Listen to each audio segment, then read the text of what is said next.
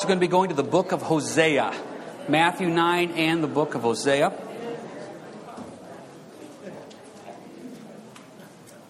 Let's pray. Lord, as always, your Spirit teach and we listen, just guide and direct us in all ways.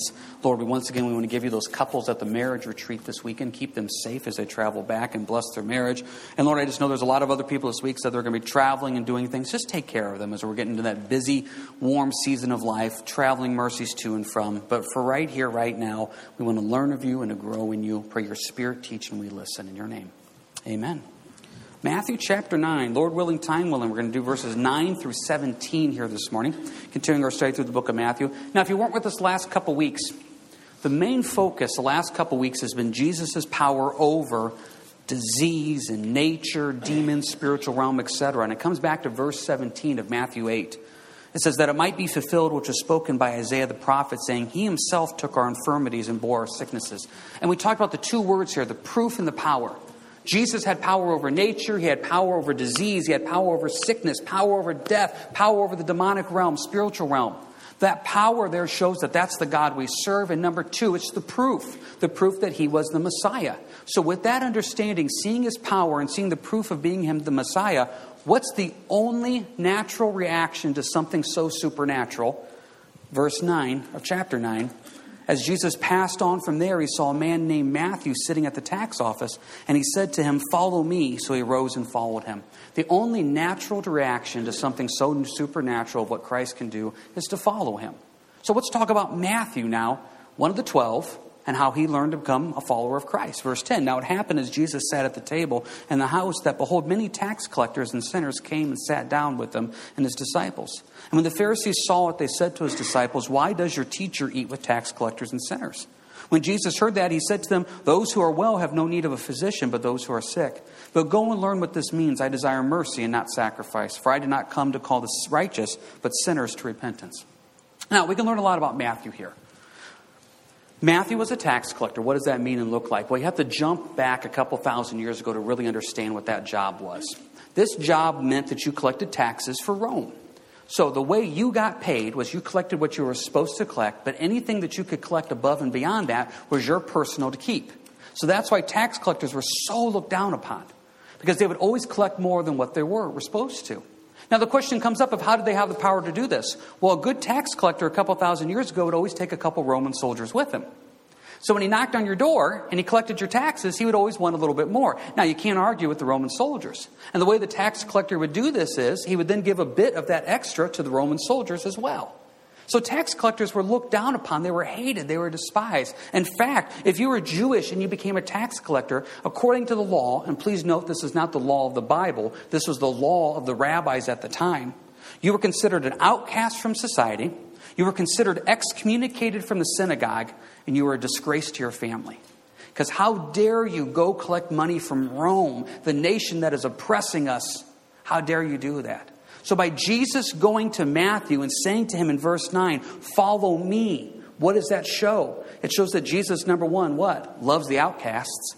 Number two, loves those that have no place to go. And number three, loves those that feel that they're disgraced. That's the picture of Christ. He purposely calls this tax collector that would be hated. Hated. Now, in just a couple weeks, we're going to get into a teaching on the 12 disciples. You have to understand the mix of these 12 disciples. This is like taking gasoline and a match and putting them right together. This is not good in any way whatsoever. So now you have the tax collector coming and joining this group of 12. Guess who else was in the group of 12? Simon the Zealot. You know why he's called Simon the Zealot? Because he was zealous for the freedom of Israel. And so therefore they were called zealots because they were always wanting to go against Rome. So now you have a tax collector serving with the zealots. And you also have a tax collector serving with the first fishermen who were taxed. It's this crazy mix of people. But the Lord brings together. When I look across the church, there's a crazy mix of people. And the Lord brings you guys together. Some of you have differences of ideas and certain things. But the Lord unifies us together as one in the Spirit. And so what you see right here is saying, follow me. Hey, follow him. And it's not just follow him. Because in Luke 5, we see the other account of this story. And in Luke 5, we also know that Matthew's name is Levi. But there's a little added passage there. It says that he left all and followed him. left all. That's huge. Do you realize for most of these disciples, there was no plan B? There was not. Remember when the Lord called Peter and Andrew and John and James, the Bible said that they left their nets and they left their father. By leaving their nets, it shows that they're leaving their old lifestyle behind. They're no longer fishermen of fish, but now they're going to become fishers of men. So they were willing to let that go. They left their father behind, showing about leaving behind old relationships.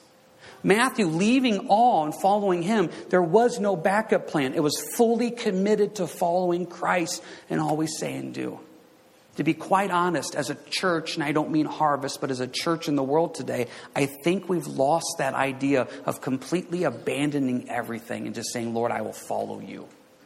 We'll follow the Lord until it gets a little difficult or a little awkward, and then we usually stop. But this complete abandonment of say, Lord, I will let go of everything. Nets, relationships, the business, and say, Lord, I'm yours. You never know where he's going to take you. But to be quite honest, isn't that part of the fun and the excitement of what we get to do? You never know what it is. I was at a pastor's conference years ago, and the one pastor was trying to describe what it's like to be in ministry. And he said, every day's an adventure.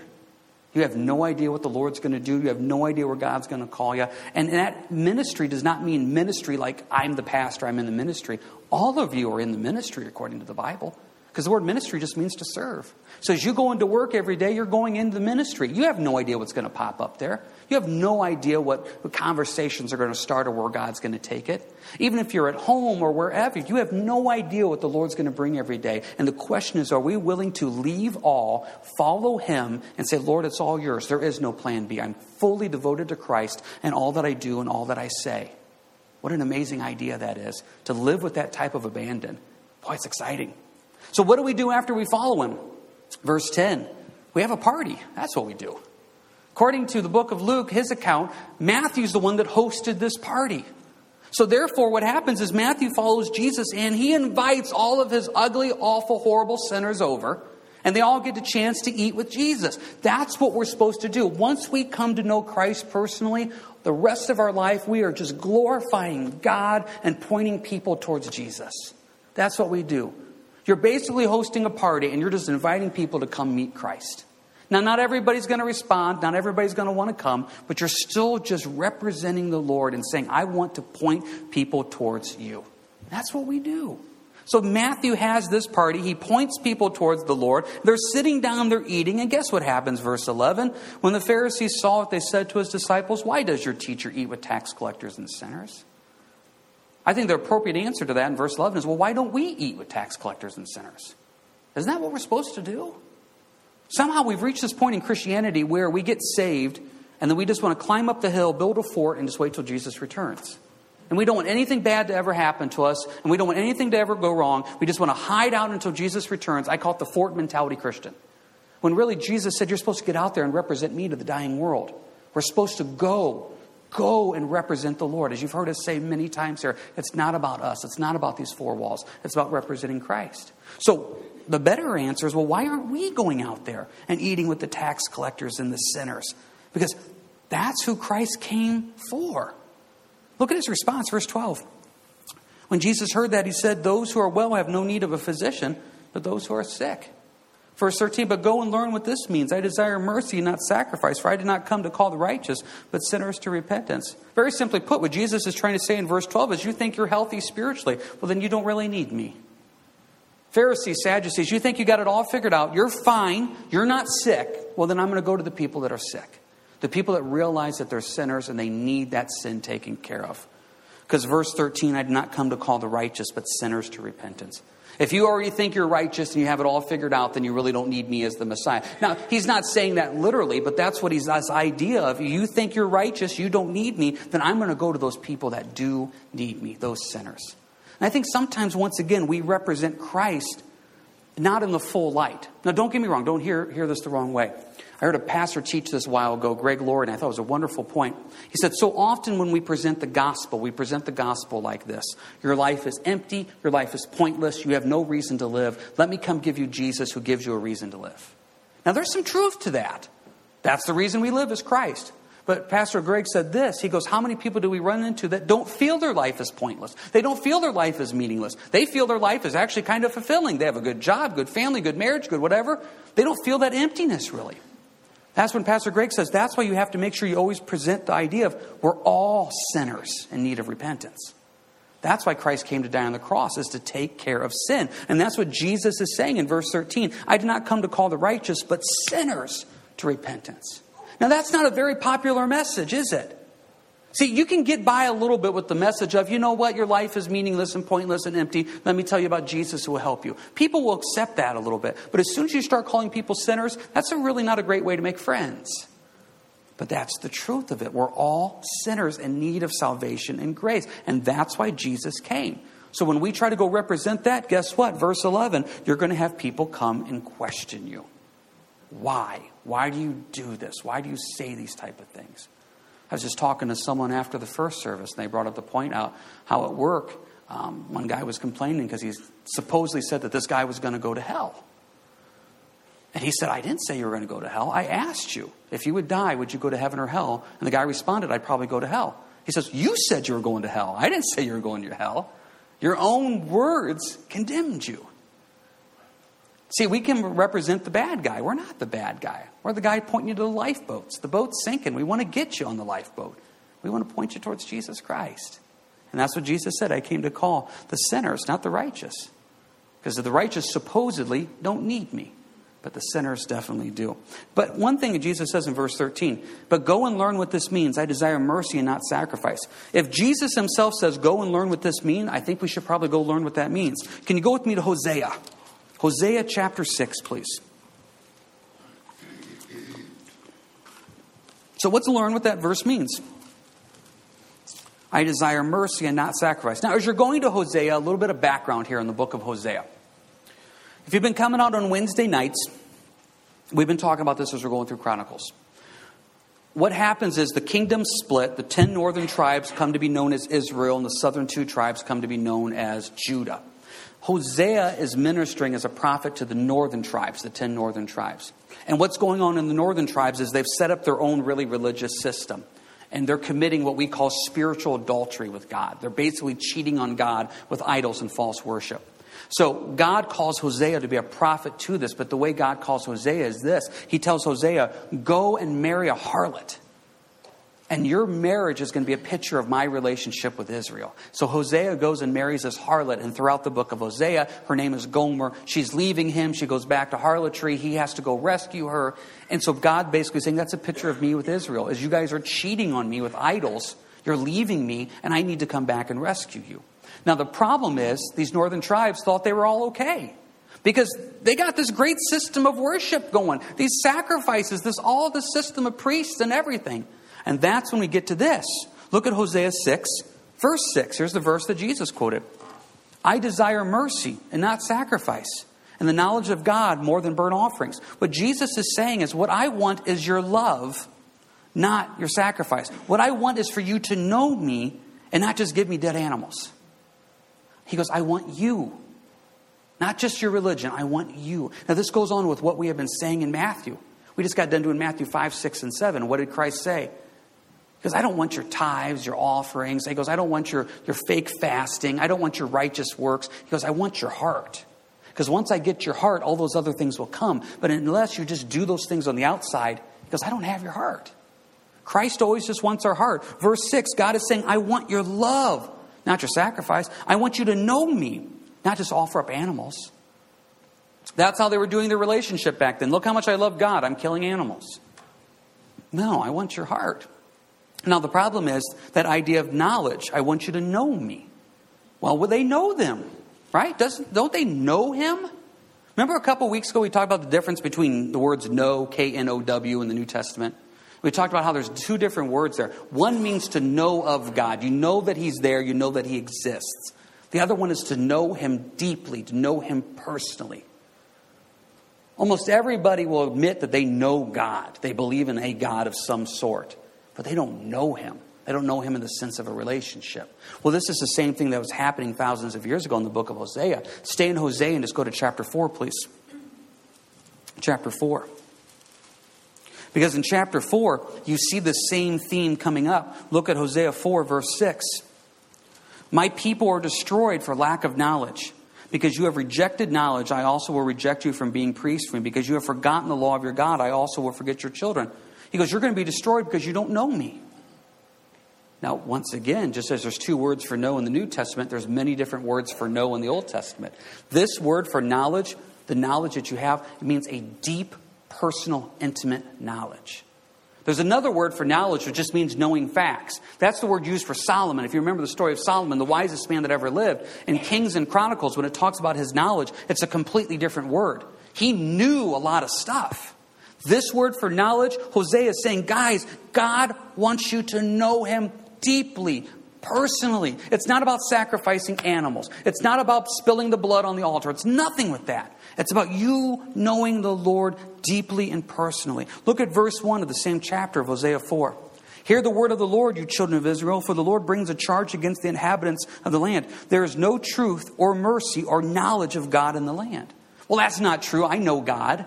Hosea says, no, you don't. You know of Him. You know the religious system. You know the sacrifices, but you don't know Him. Haven't you ever run into that?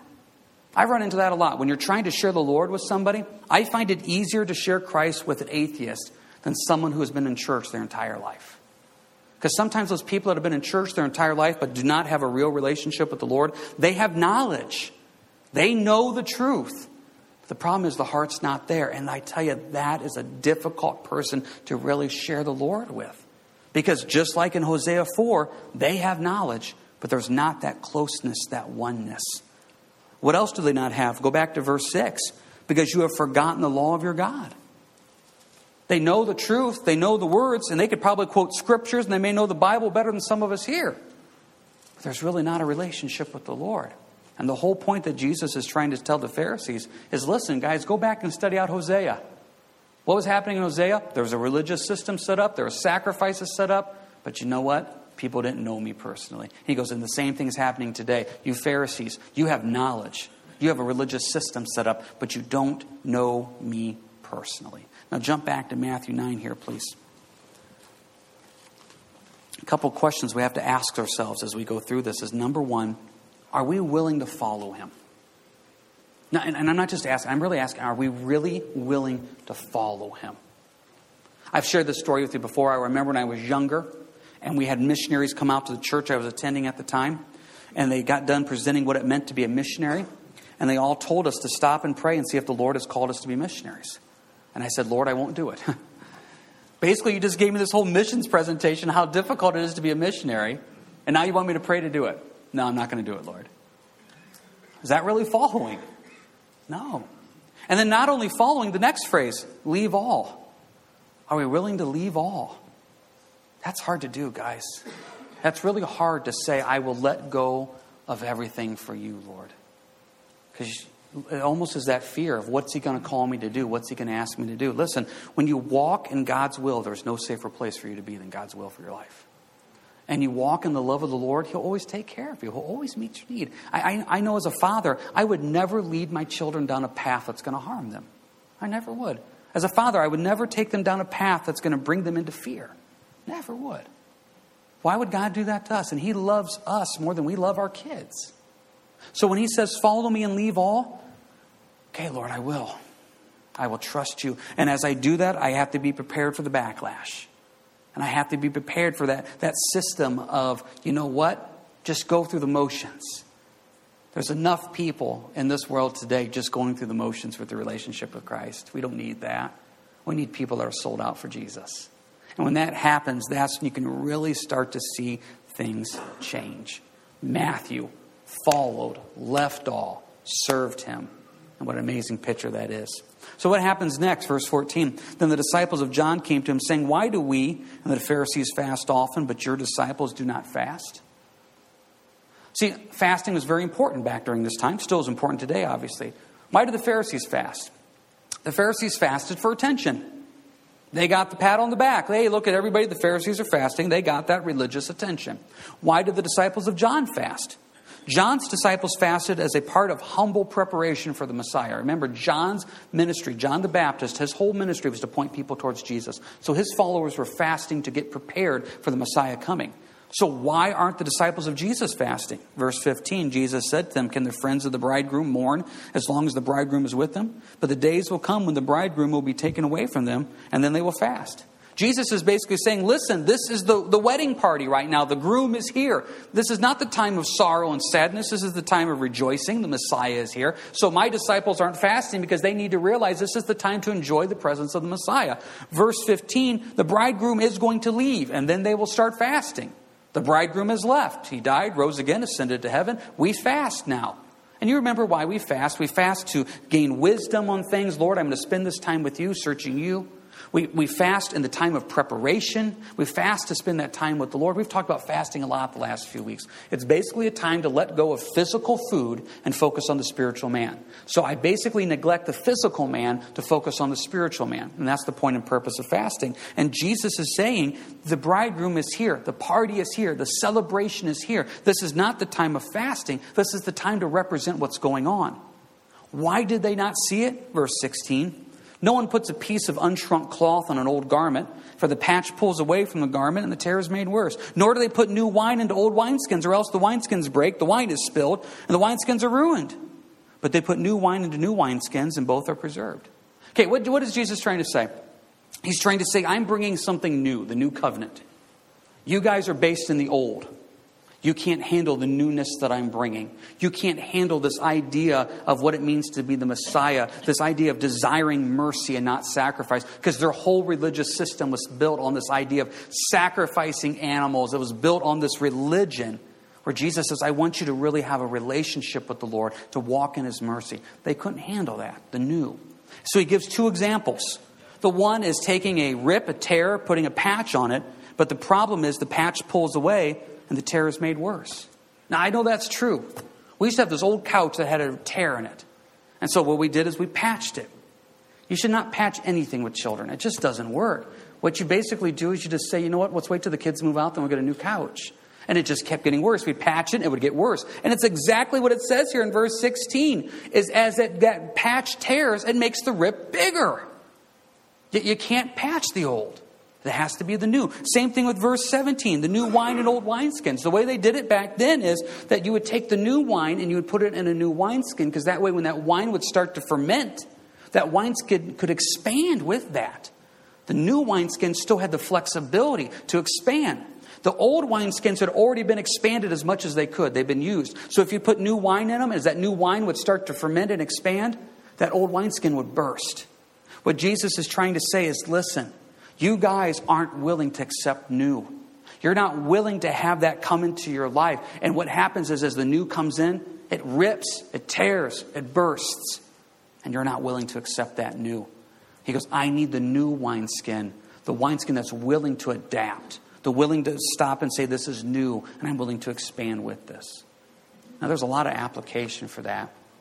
First one, corporately speaking, I hate to say it, but you see that same concept in churches a lot.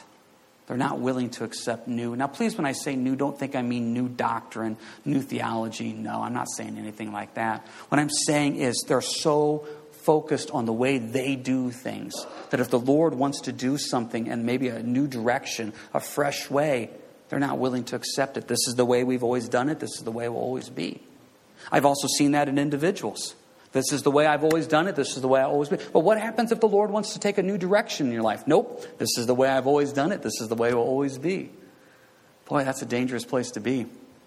The Lord wants to do something new sometimes in your life. And that's part of the craziness of following Christ. There's some things that's happened in my life where it's like, Lord, why did you take us down this path? And I look back on it now, and this is for me personally, my personal opinion. I think it was almost the Lord saying, James, are you still willing to be expandable? Are you still willing to be flexible? Are you still willing to accept that crazy idea and walk in faith and do it? That's the new wine and the new wineskins. Okay, Lord, wherever you lead, I'll go. Look at the theme that's coming up here. The theme, verse 9, follow me. Okay, what does it mean to follow him? It means to stop and say, Lord, you're going to lead me and guide me in whatever path you call me. And I know, and I'm speaking for me personally, whatever path you call me, it's going to be a wonderful path for my wife. It's going to be a wonderful path for my kids, because that's the path you're leading and guiding us. So am I willing to follow? And then like it says in Luke 5, leave all.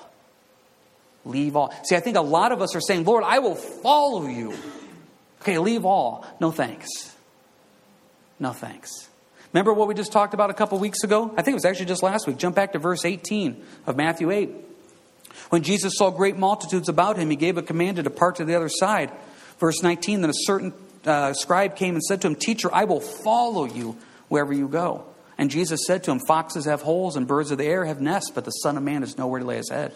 Then another of his disciples said to him, Lord, let me first go and bury my father. Jesus said, follow me and let the dead bury their own dead. Now, we just covered that last week, so I don't want to repeat everything. But how often do we say, Lord, I'll follow you, but it's not convenient right now. The path you've asked is too difficult. That means too much faith. That takes me out of my comfort zone. It's really not following. Are we willing to leave all? Are we willing to have the Lord strip us of everything and say that all I have is Jesus and that's all I need? That's part of that idea of really following and understanding. That's why we try to give you the background on these fishermen. We try to give you the background on these tax collectors. This wasn't just changing a job for Matthew. This was leaving a lifestyle. He wasn't going to be able to jump back into this. Those fishermen leaving their nets, leaving their father. They tried going back to fishing. Peter tried that at the end of the book of John. It didn't work out real well. That's what that sacrifice of following the Lord is. Now, continue our points here. Follow, leave all. Verse 11, are we willing for the backlash? Does any of you guys remember when you first got saved? You were just so excited in the Lord. Just the new wine, just so excited. And you just figured that all your close friends and family members would be just as excited as you were. Because this is the greatest thing that's ever happened to you. So you go to your friends, your family members, and you tell them about what Jesus did in your life. And their response was nothing like you thought it would be. See, that is that verse 11. That is that people that always have an opinion, always have a thought. Well, why don't you do this? Why are you doing this? Man, oh man. One of the most difficult aspects of Christianity is sometimes dealing with other Christians. Because everybody has an opinion. And that's why we have to keep this focus of Jesus. Back to verse 13. I desire mercy and not sacrifice. God says, I just want your heart. Because the whole point is, I'm here to represent Christ to sinners. And that's what I want to do. Verse 16 and 17, there's a newness in our life. Sometimes the old can't handle that. That is part of that process of saying, Lord, I just want to follow you. And what does that look like? And for each one of us, there's a uniqueness to that. And I don't know what that looks like for you personally. That may mean some changes at work. That may mean some changes in some personal relationships you have. That may mean some changes in your private life. That may mean some changes of just you at home with the spouse and the kids. But what does it really mean to leave all and follow him? And that's what the Lord is asking us to do. And we see this example of Matthew saying, are we willing to do that? And when we fully do that and fully grasp it and understand it, that's when we can see the big picture. We can see that full understanding of what Matthew did and leaving all and saying, Lord, I just want to represent you to this dying world. And it takes faith to do that. So what I want to do here as we kind of get ready to close, I want us just to stop and ask ourselves that. Is that something that we're willing to do? You know, this is not a forced, this is not a have to, this is not a whatever. It's really just stopping and saying, Lord, is that what I want to do? Can you go with me real quick to Luke 9? This is what I want to finish up with. Luke 9 adds one more example that I think is important to go to.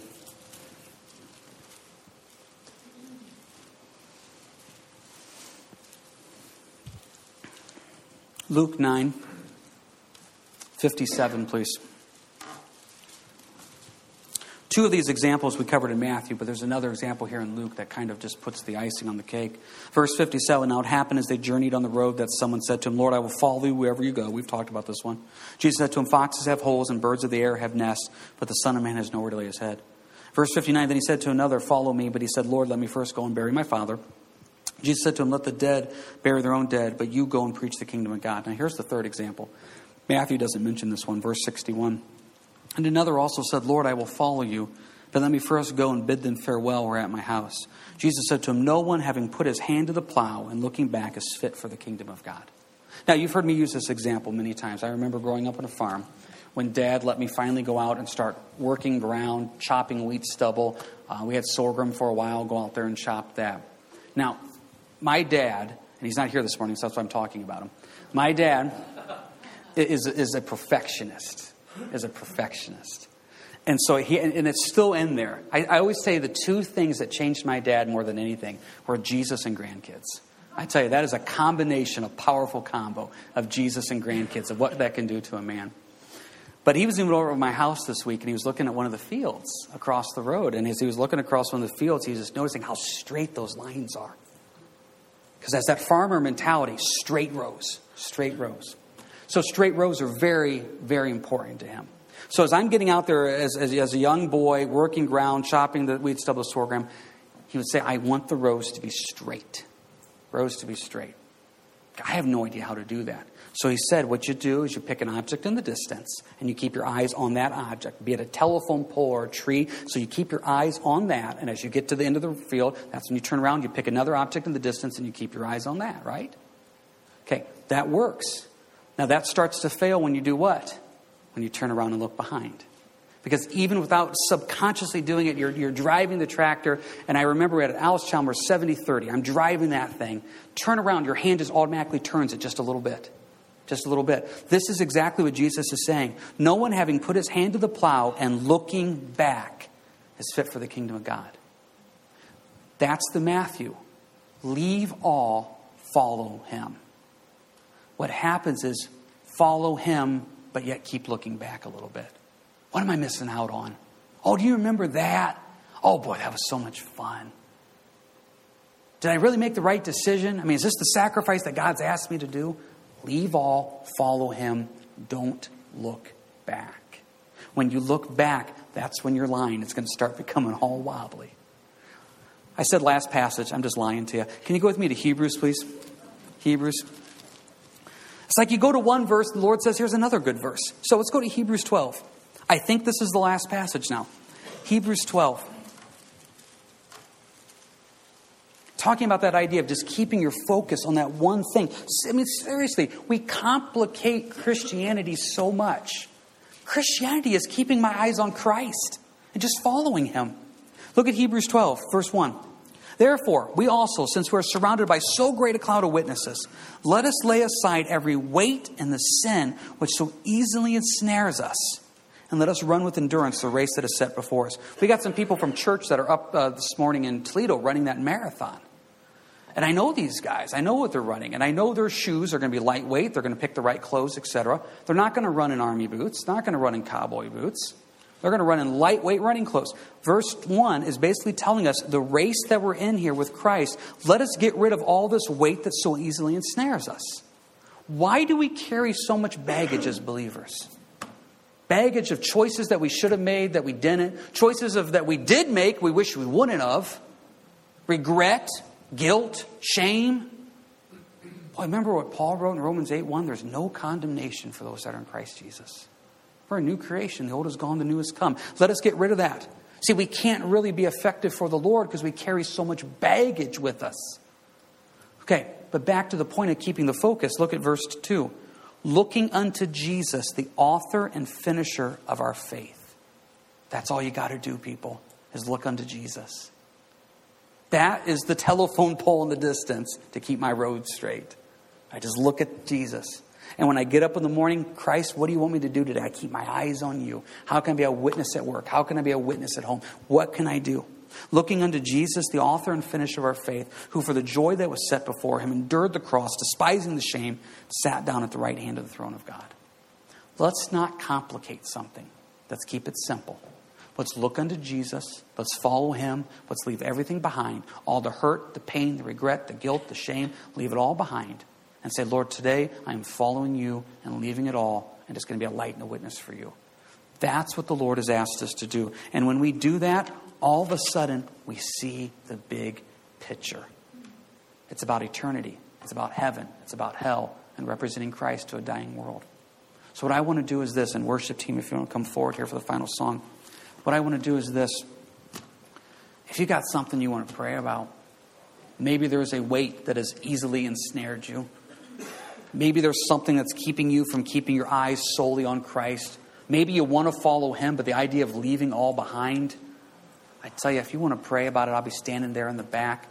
So if I'm praying with somebody, Marv will close you out with a word of prayer. And I always miss shaking your guys' hands to get a chance to say hello to you. But if somebody wants to pray, I'll definitely be back there to pray.